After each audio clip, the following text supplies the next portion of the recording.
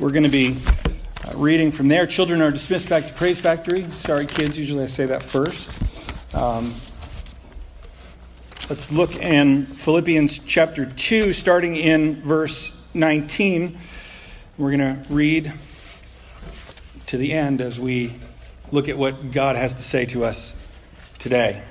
Paul writes and says, I hope in the Lord Jesus to send Timothy to you soon, so that I too may be cheered by news of you. For I have no one like him who will be genuinely concerned for your welfare. For they all seek their own interests, not those of Jesus Christ. But you know Timothy's proven worth, how as a son with a father he has served with me in the gospel. I hope, therefore, to send him just as soon as I see how it will go with me. And I trust in the Lord that shortly I myself will come also. I have thought it necessary to send you Epaphroditus, my brother and fellow worker and fellow soldier, and your messenger and minister to my need. For he has been longing for you all and has been distressed because you heard that he was ill. Indeed, he was ill, near to death. But God had mercy on him, and not only on him, but on me also, lest I should have sorrow upon sorrow. I am the more eager to send him, therefore, that you may rejoice at seeing him again, and that I may be less anxious. So receive him in the Lord with all joy, and honor such men, for he nearly died for the work of Christ, risking his life to complete what was lacking in your service to me. Let's ask the Lord to bless our hearing of his word and the application of it to our hearts and minds as we turn to the explanation of the word. Let's pray. Father, thank you that we can be here and we have the opportunity to hear your word. We are truly blessed. It is true that faith means that we are to wait for the Lord. And that is a good encouragement to us, to remind us that, as some have said, God is rarely early, but he is never late. And so we pray that you would give us patience and the ability to trust in the middle of difficult circumstances as we wait for you. Father, as we wait, we pray that you would help us to be careful to listen. Because while you may delay in acting, we may not see what it is that you are doing, you have been generous in your speech.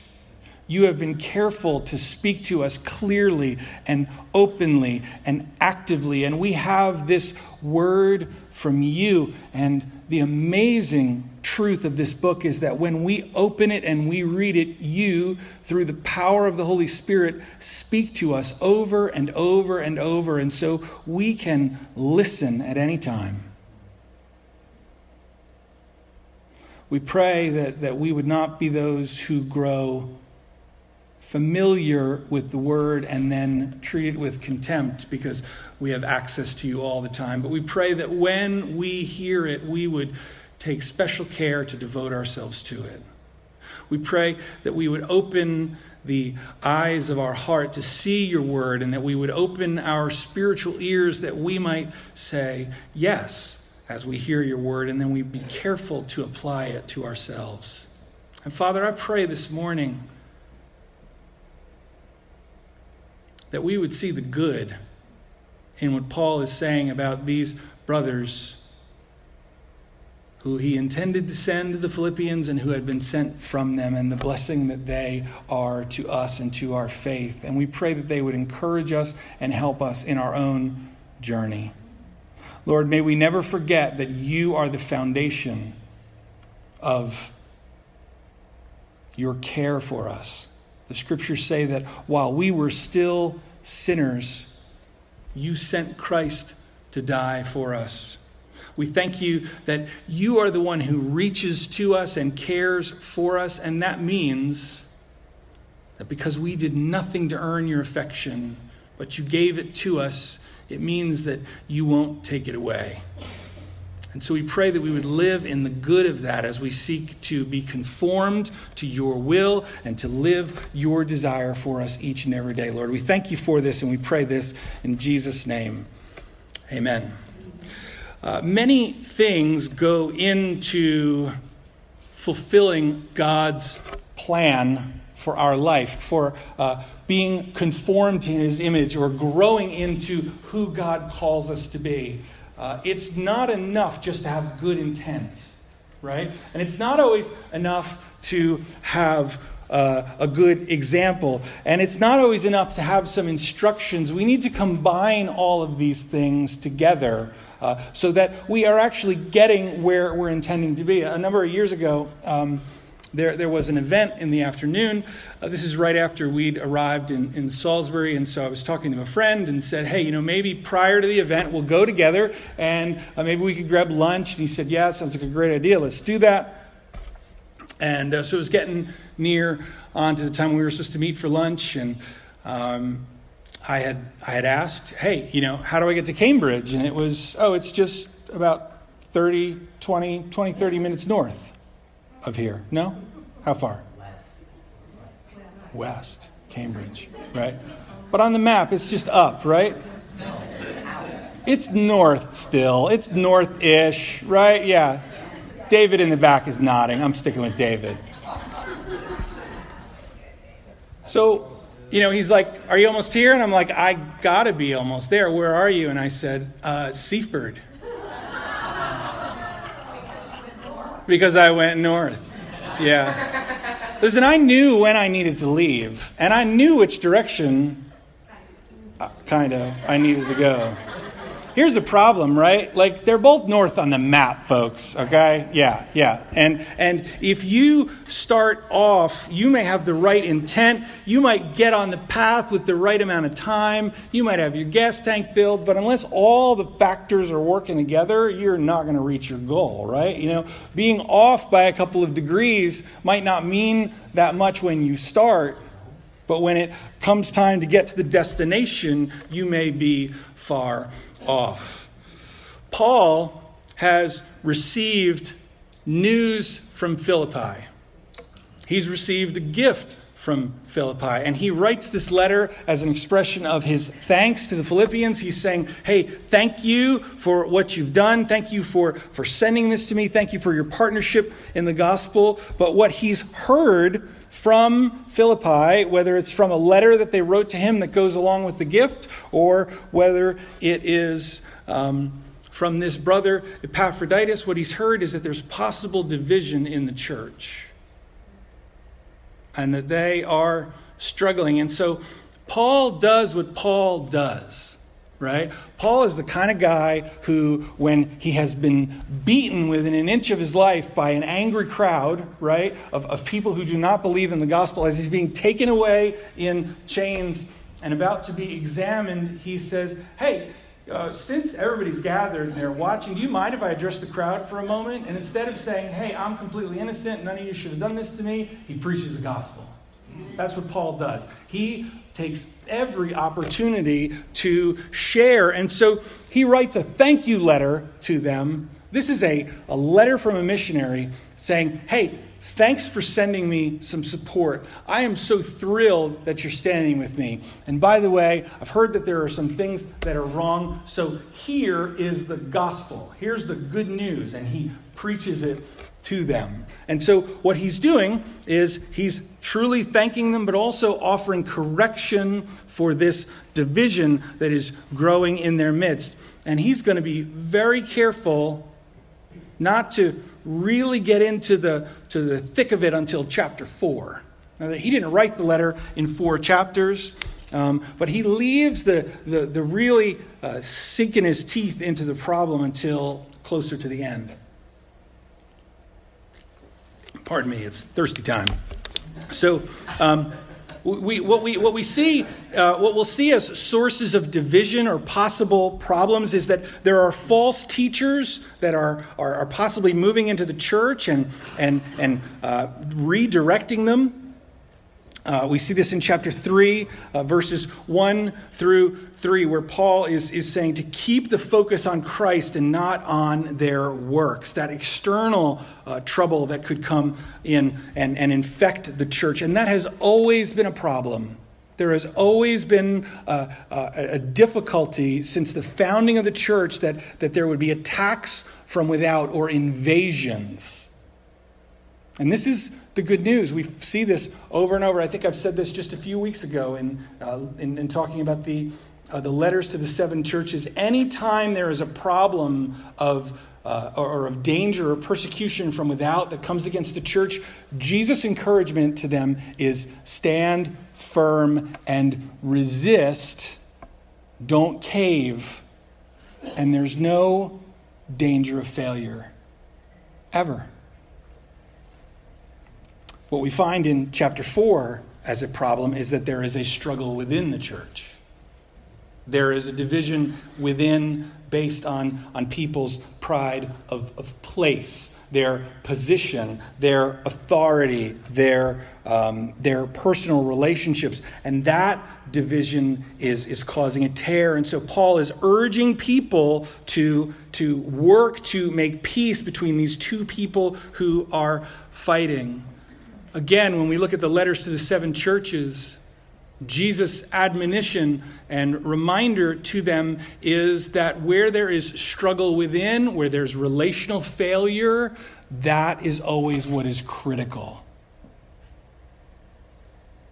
The church need not fear a king or a government or a nation or some pressure that comes against them from outside that will stop them, because Jesus always cares for his church. It cannot be stopped. Right? This is what he says. On this rock I will build my church, and the gates of hell will not prevail against it. The church cannot be crushed from the outside, but it can rot from within. And so Paul is saying here to them, you need to change direction. You need to change your goal. And so he encourages them to be unified in chapter 2. He calls them to follow the example of Christ, who was first among the church. He is the greatest servant of the church, not because he was the Son of God in flesh, right? That helps or enables his mission of saving the world. But he is the greatest and most highly exalted in the church because he took on the form of a servant, and he submitted himself to the will of God, and he served even to the point of death. And it says, therefore God has highly exalted him.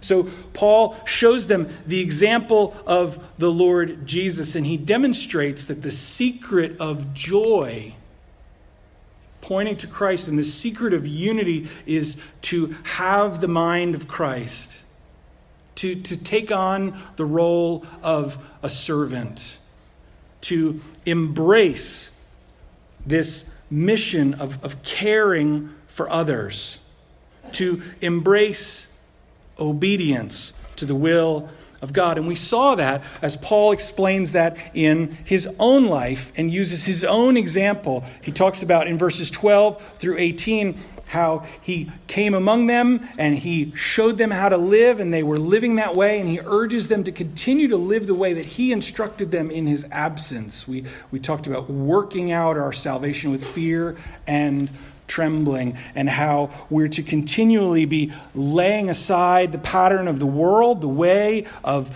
that everyone else is living, and to put on the mind of Christ and the way that Christ lives. And so Paul puts himself out there as an example. But he's going to give us 2 additional examples to follow here, and he's going to talk about Timothy and Epaphroditus and talk about why imitating their example, or looking to them for leadership and guidance, is going to get them to the destination, right? We talked about how obedience is one of the keys to joy last week. how the secret of living the Christian life is to say, I am empowered by God, I am indwelled by His Spirit, I have all the things Ephesians says.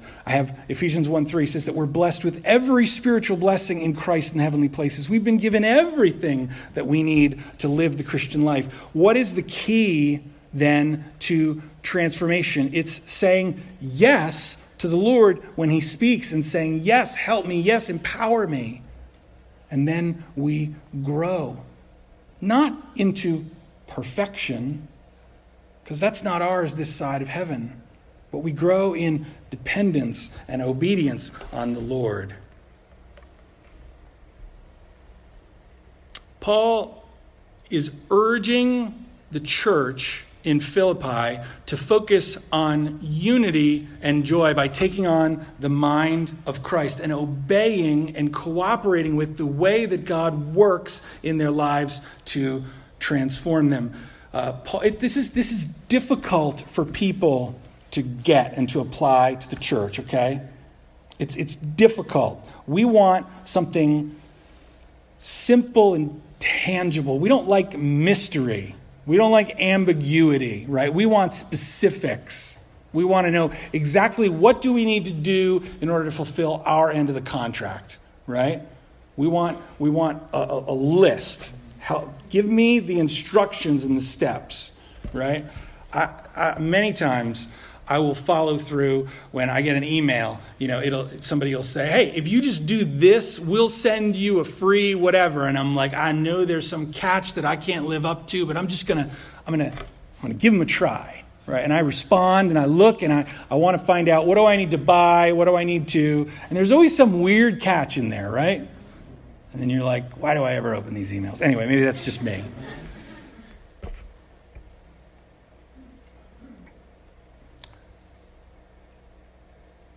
We want to know what the path or the way is. The reason it's ambiguous, folks, the reason that Paul lays things out in a way where he says you're to lay aside the pattern of the world. We looked at that last week in verses 14 through 18, and you're to embrace the way that Christ would have you live. You're to lay aside crooked and twisted things, and you're to shine like light, is because our struggles and hang-ups and sins are different from each other, right? And we're to grow in unity with one another, but that doesn't mean uniformity. That doesn't mean that we all need to be clones of one another. But yet, over and over, that's what groups of Christians who gather together do. They say, this is the way we're going to act with regard to this matter or that, and we say, these are the songs that we sing. This is the way that we worship. This is the way that we educate our children, all right? Like we choose one form of education, or these are the movies that we watch, or these are the games that we play, or these are the shows that we watch on TV, right? We lay it all out and we say, here's the list. Paul, Christ, calls us to be ourselves full of Christ. To be less flesh and more Christ, right? Less the pattern of the world and more His pattern of thinking. And that's not going to look exactly the same in each of our lives. Because God loves variety. He does. He loves difference. He created us different. God created us with a need for each other. And so He calls us to put on the mind of Christ and to be humble and to be obedient. He calls us to embrace this pattern of I hear God's word and I say yes and I walk in it. I obey it. But then He calls us to live in relationships with each other and to love one another and serve one another. Here's what I find is amazing. And this may sound, we talked about this in our adult Bible study this morning a bit. It may sound a little outrageous, okay, at first. I'm going to say it so it sounds a little outrageous, so that I know that you're listening. God created us in such a way that having a relationship with him is not enough to satisfy us. God created us in such a way that having a relationship with him is not enough to satisfy us. Now I'm going to drink something. It was thirsty time, yes.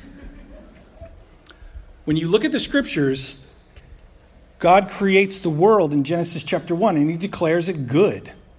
It is good. His creation is good. When we review the creation in chapter 2, we take a slower look at things. We take a more expansive look at things, and we see God created this, and it was good. And then he created that, and that was also good. And then he created man, and man was alone. And this was not good. And man felt that being alone was not good. Think about this. Pristine, perfect world created by God, no sin. God creates the man and places him in the garden. And God is in relationship and fellowship with him. And it is not good enough. Because he needs relationship. That's the way we were created. We were created to be in relationship with others.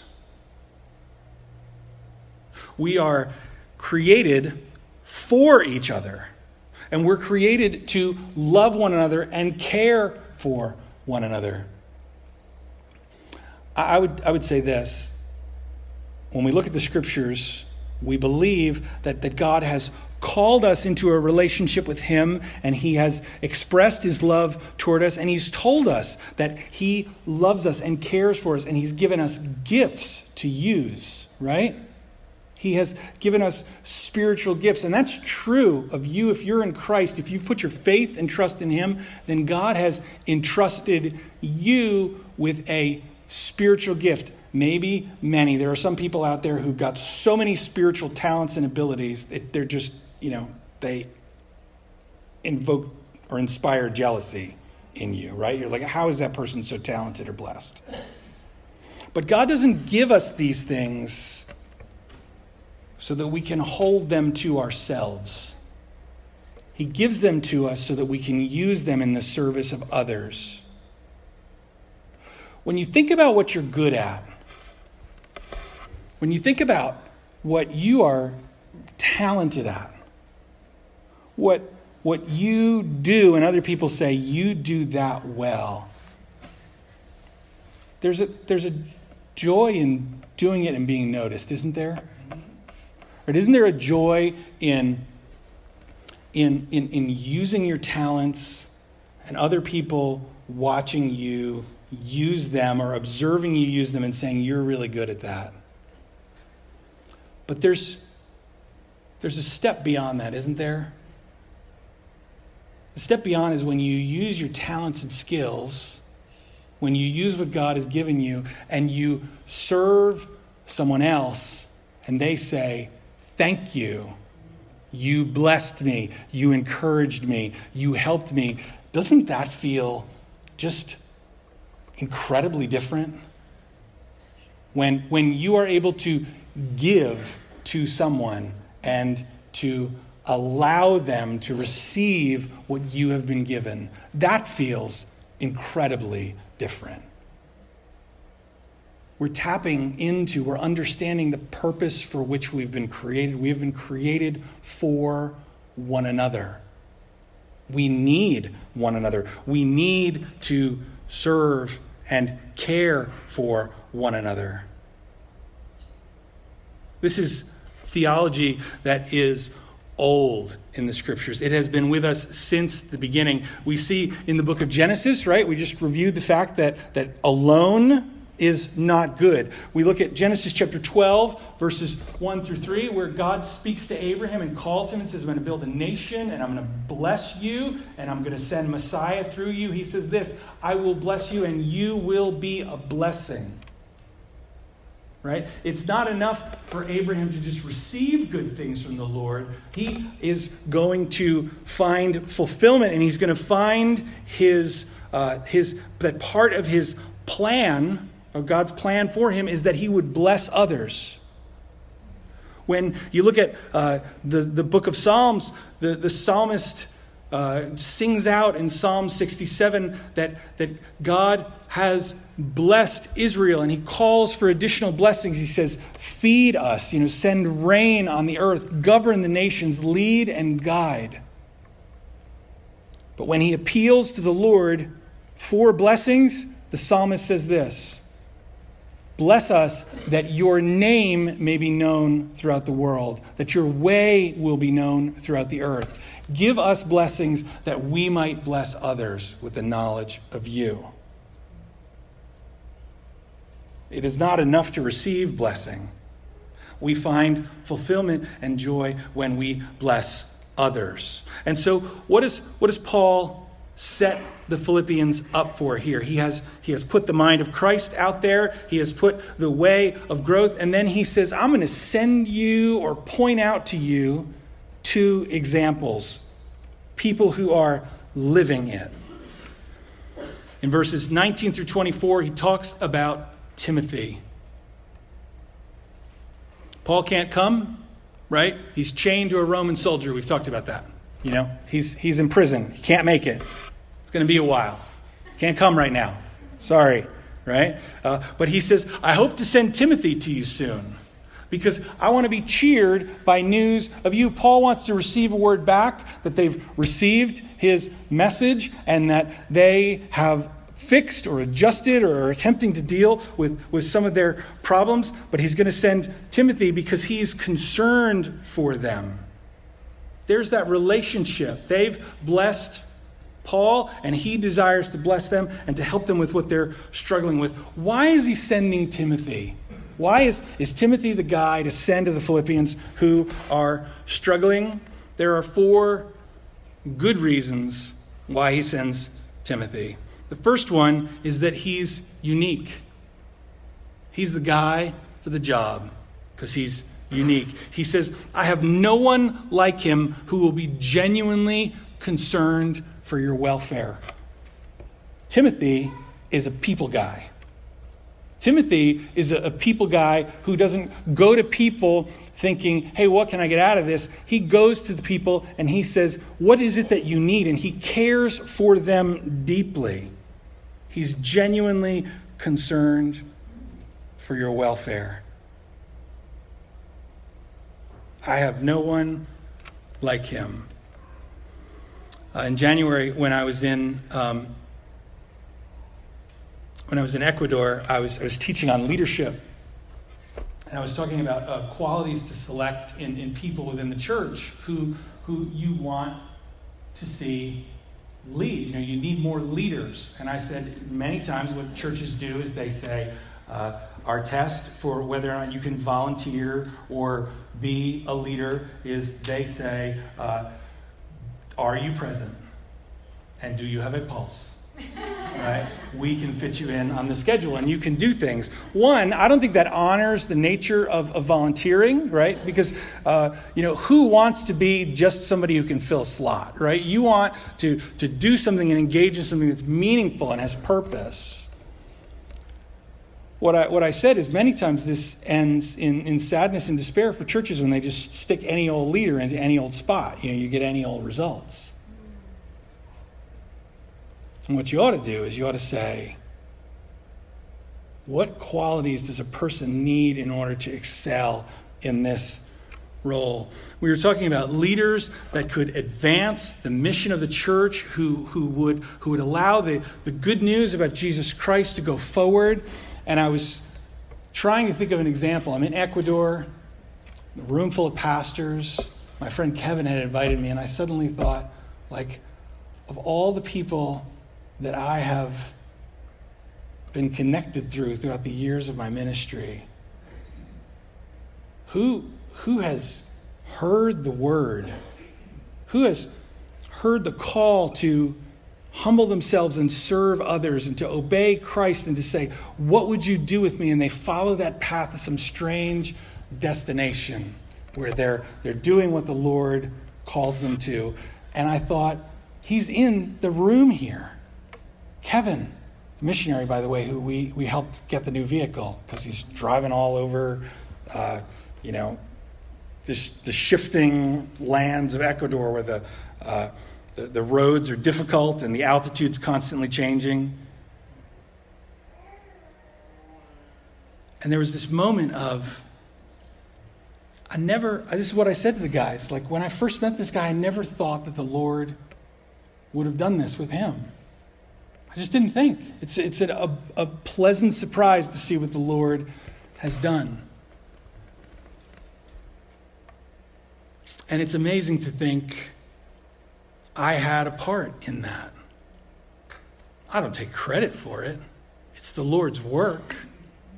But he was asking questions and still asks questions. And I still guide. And here he is blessing all these people. And he genuinely cares for these pastors who have no means of obtaining an education beyond what they already know. They're asking questions. They have needs. And he is there for them. And he cares for them. He's unique. Paul says, I've got nobody like this guy. I'm going to send him to you. And he's going to be genuinely concerned for you. And then he talks about the others who are circling around. You'll remember that Paul said that there were those who were suddenly emboldened by the fact that he was in prison. This is chapter 1, where Paul is in prison. Suddenly people are everywhere preaching Jesus, and some of them are doing it just to make Paul crazy. Right? They're not really interested in preaching for the purpose of advancing the mission. They're just doing it because maybe Paul wouldn't let them, because they were immature. Some other reasons. But he says here, they all seek their own interests, not those of Jesus Christ. Paul was fine in chapter 1 with them preaching because people were hearing the gospel. They were hearing the good news that though they had sinned against God and were deserving of wrath and separation from him for all eternity, God had sent Christ to take their sins upon himself. And if they would confess their sins and put their faith in Christ, they could be as righteous. They would receive the righteousness of Jesus and be as counted as righteous in God's sight. And so they're out there preaching this word. Paul's like, I don't care as long as they're talking about Christ. Now, do you take that same person and send them into a sensitive situation where there's tremendous need? No, you don't. You send somebody like Timothy, who is genuinely following the interests of Christ, living out his mind and his will and his way. So he says, you know Timothy's proven worth, how as a son with a father he has served with me in the gospel. So I hope to send him soon to see, as soon as I see how things are with me, I trust that I'm going to be able to send him to you, and he's going to encourage you, and then I'm going to come along also. Why send Timothy? He's unique. He's a people person and cares for them personally. He has proven worth, a track record of faithfulness. And he's able, because of that faithfulness, to serve as Paul's substitute. Here's what I think is genuinely a problem that we face as Americans, but it's a problem that's old. We think that just because we know something, we're ready for the big time. Do you know what I mean? We think like, hey, I've been in church ministry for 10 years. Why doesn't my church have 1,000 people in it? Or we think like, I'm talented in my job. Why aren't I rich? You know, or why haven't all things fallen together for me? I'm willing to serve the Lord. Why aren't I on the mission field? Right? I'm willing to do this. Why isn't my church deploying me? Why aren't they using me? Many times, we're just not ready. We've not had the depth of experience in order to be put out there yet. We've not put down a track record of faithfulness, right? We suddenly say, I'm ready, Lord, use me. And we've not gone through the basic steps of development. Paul had traveled with Timothy. Timothy had probably made mistakes. He'd had successes and failures, but he'd proven his worth over the years. He demonstrated his faithfulness. Many times, we just need to be faithful over a long period of time. Hear me, not perfect, not flawless, but we just need to show that we can get the job done so that when the need arises and we ask the question as a church, who can we send? Who can help? We know who that person is because they've demonstrated it with their faithfulness. David was able to trust in the Lord and when he went out on the battlefield to fight Goliath because he had seen God's faithfulness in action. He had had experiences where he tested God's faithfulness to him, right? Saul tries to arm David with the latest in military technology, right? Here's a sword, here's a helmet, here's a breastplate and a shield. Go and kill. And David tests these things out and says, no way, I'm not doing this. I'm going to rely on the faithful weapons that I've used, right? I got my stick and I got my sling. This is what I've always fought with. And Saul says, you're going to get slaughtered, right? You don't even know war, and he's known war since his youth. And what does David say? He says, the Lord was with me when I fought the bear and when I fought the lion. And he's going to be with me when I go out there and fight the giant. There was a pattern of faithfulness. He didn't just wake up one morning and say, I'm going to go face a giant, right? The Lord brought him that opportunity. He had depended and walked in obedience prior.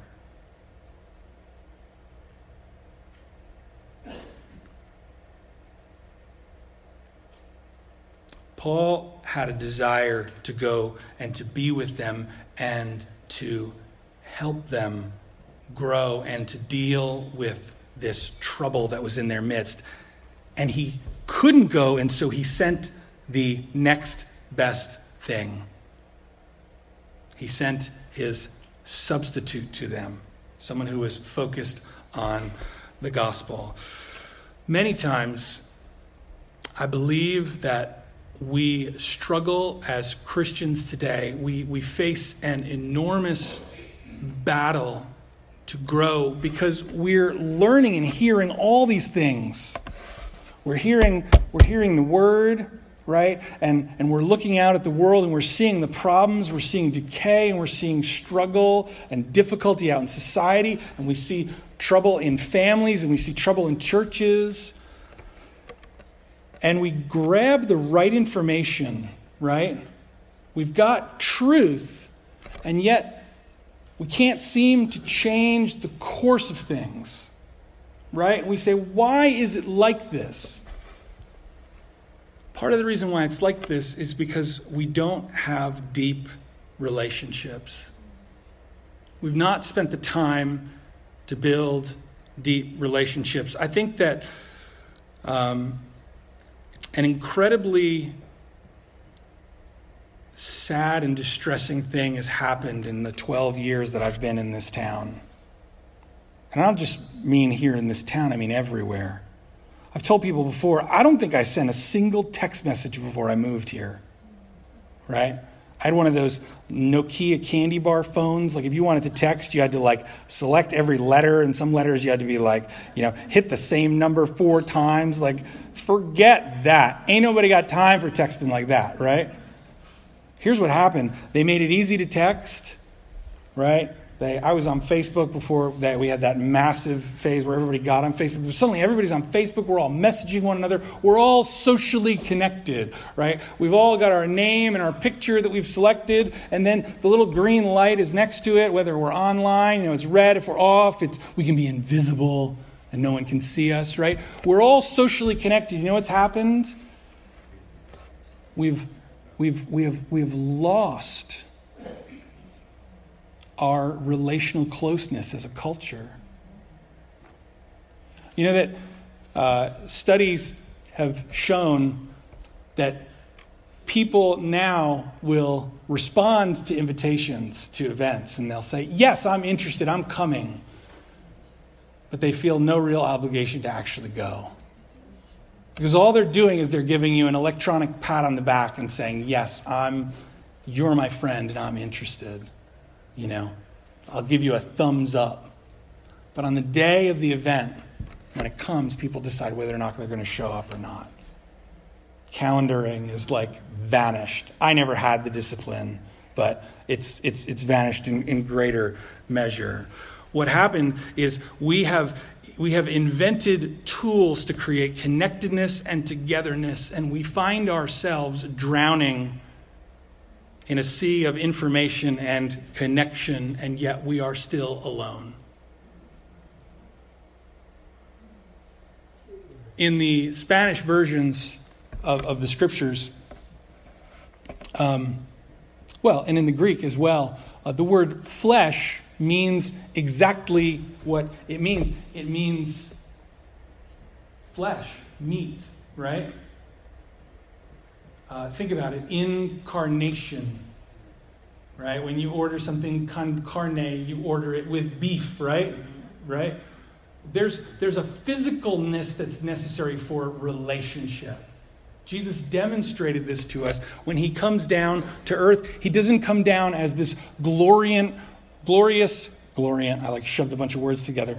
Glorious, radiant, celestial, disembodied being who says, live this way. No, he takes on flesh and he comes. And when John describes what it was like to know the Lord, he says, we saw him and we talked to him and we touched him. We were in relationship. Why do they need Timothy? Why did Paul send him? Because we need each other. And we need each other. We need to give and to receive that which the Lord has placed in us, because that's the way he designed us.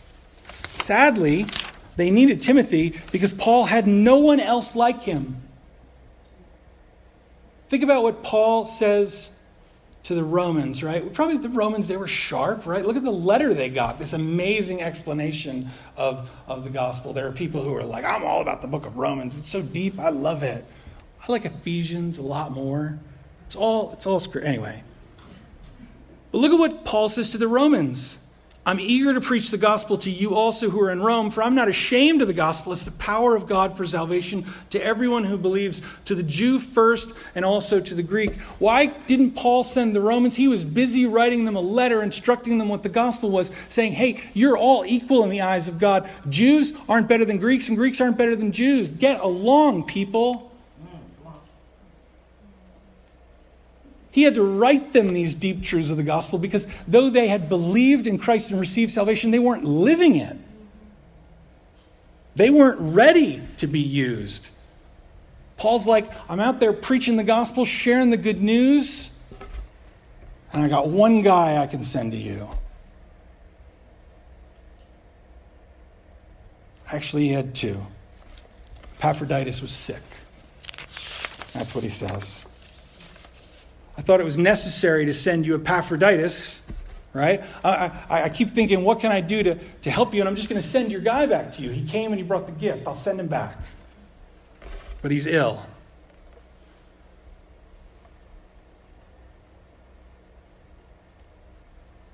Why is Epaphroditus worth sending? I got to move quickly. We may come back to him. Paul describes him as my brother and my fellow worker and my fellow soldier. Paul saw in Epaphroditus a balanced believer who had everything in check. He had it in proper balance. He calls him his brother. He's focused on this idea. Paul talks about how we have fellowship with one another in the gospel. Epaphroditus is a brother. Second, he's a fellow worker. He's focused on the furtherance of the gospel. That was Paul's mission, was sharing.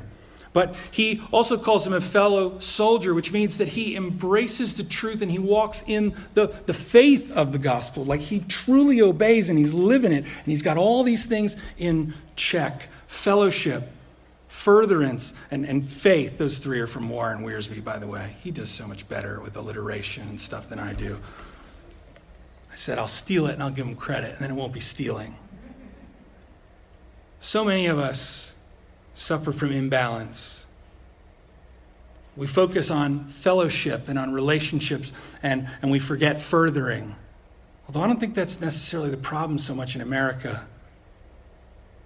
Some people are focused on furthering and advancing the church, and they say, let everybody in. Let's try to get as many people as possible. Let's lower the standards.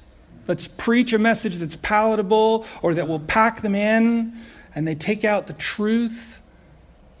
What happens is they say, let's bring people in so we can show them how much like them we are and how good Jesus is. And what happens 20 years later is the church is just like them, and Jesus has vanished from the message. Or they focus on faith and on truth and on knowledge without fellowship, and so things get out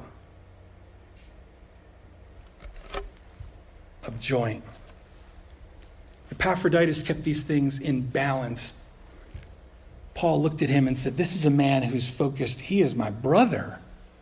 Supporting and encouraging. He's focused on advancing the gospel. He's a worker. He's also a soldier, though. He believes the truth and he embraces it. This guy's got it together. But beyond that, he was burdened.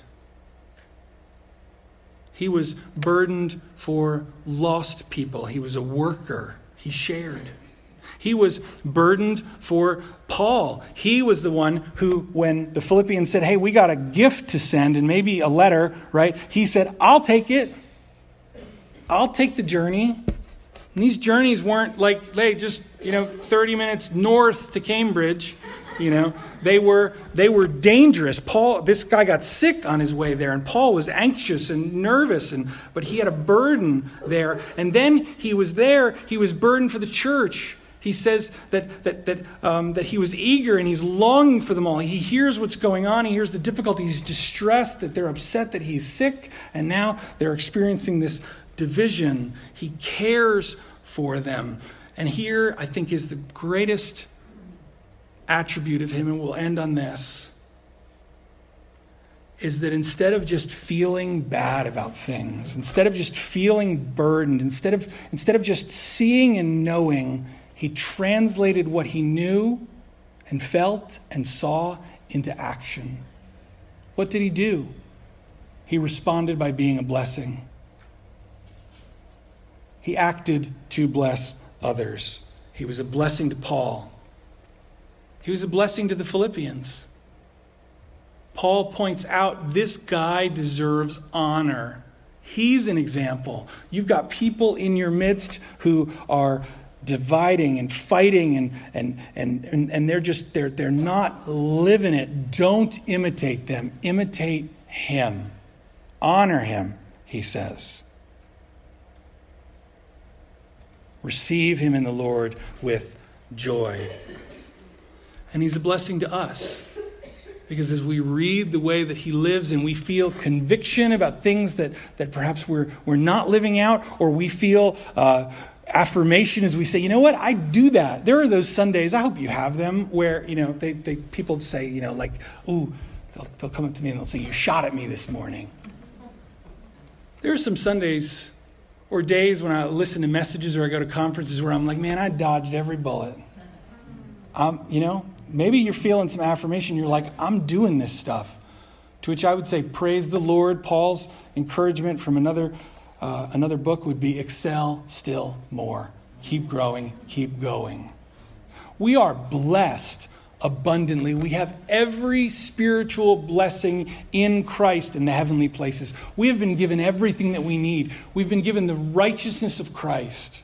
We've been given spiritual gifts and a mission from the Lord. He asks us to walk with him and to fulfill the Great Commission, to reach others, to love him and to love others.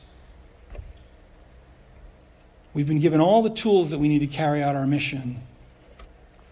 What we need to do is to say, I understand that I have been blessed. I'm going to take the burden upon myself, and I'm going to go be a blessing. Not to earn God's favor, because we've got it, but because of God's favor. Because he has blessed us, we seek to bless others. And so let's make Timothy and Epaphroditus and Paul and the Lord Jesus Christ are models as we seek to grow into the image of Christ. Let's pray. Father, we thank you for the opportunity to be here this morning. I pray that we would see ourselves as blessed, Lord, because we are, and we are blessed beyond what many others have. We're blessed with tremendous gifts. We've been blessed with tremendous opportunity. Lord, I pray that we wouldn't feel a guilt of conviction that doesn't result in action, but that we would say thank you for calling us to be part of what you're doing, Lord. And then I pray that we would commit to go and do it by your grace, for your glory and our joy. Thank you for blessing us. May we be a blessing to others and find our fulfillment and joy there. We pray this in Jesus' name. Amen. Let's stand and sing together.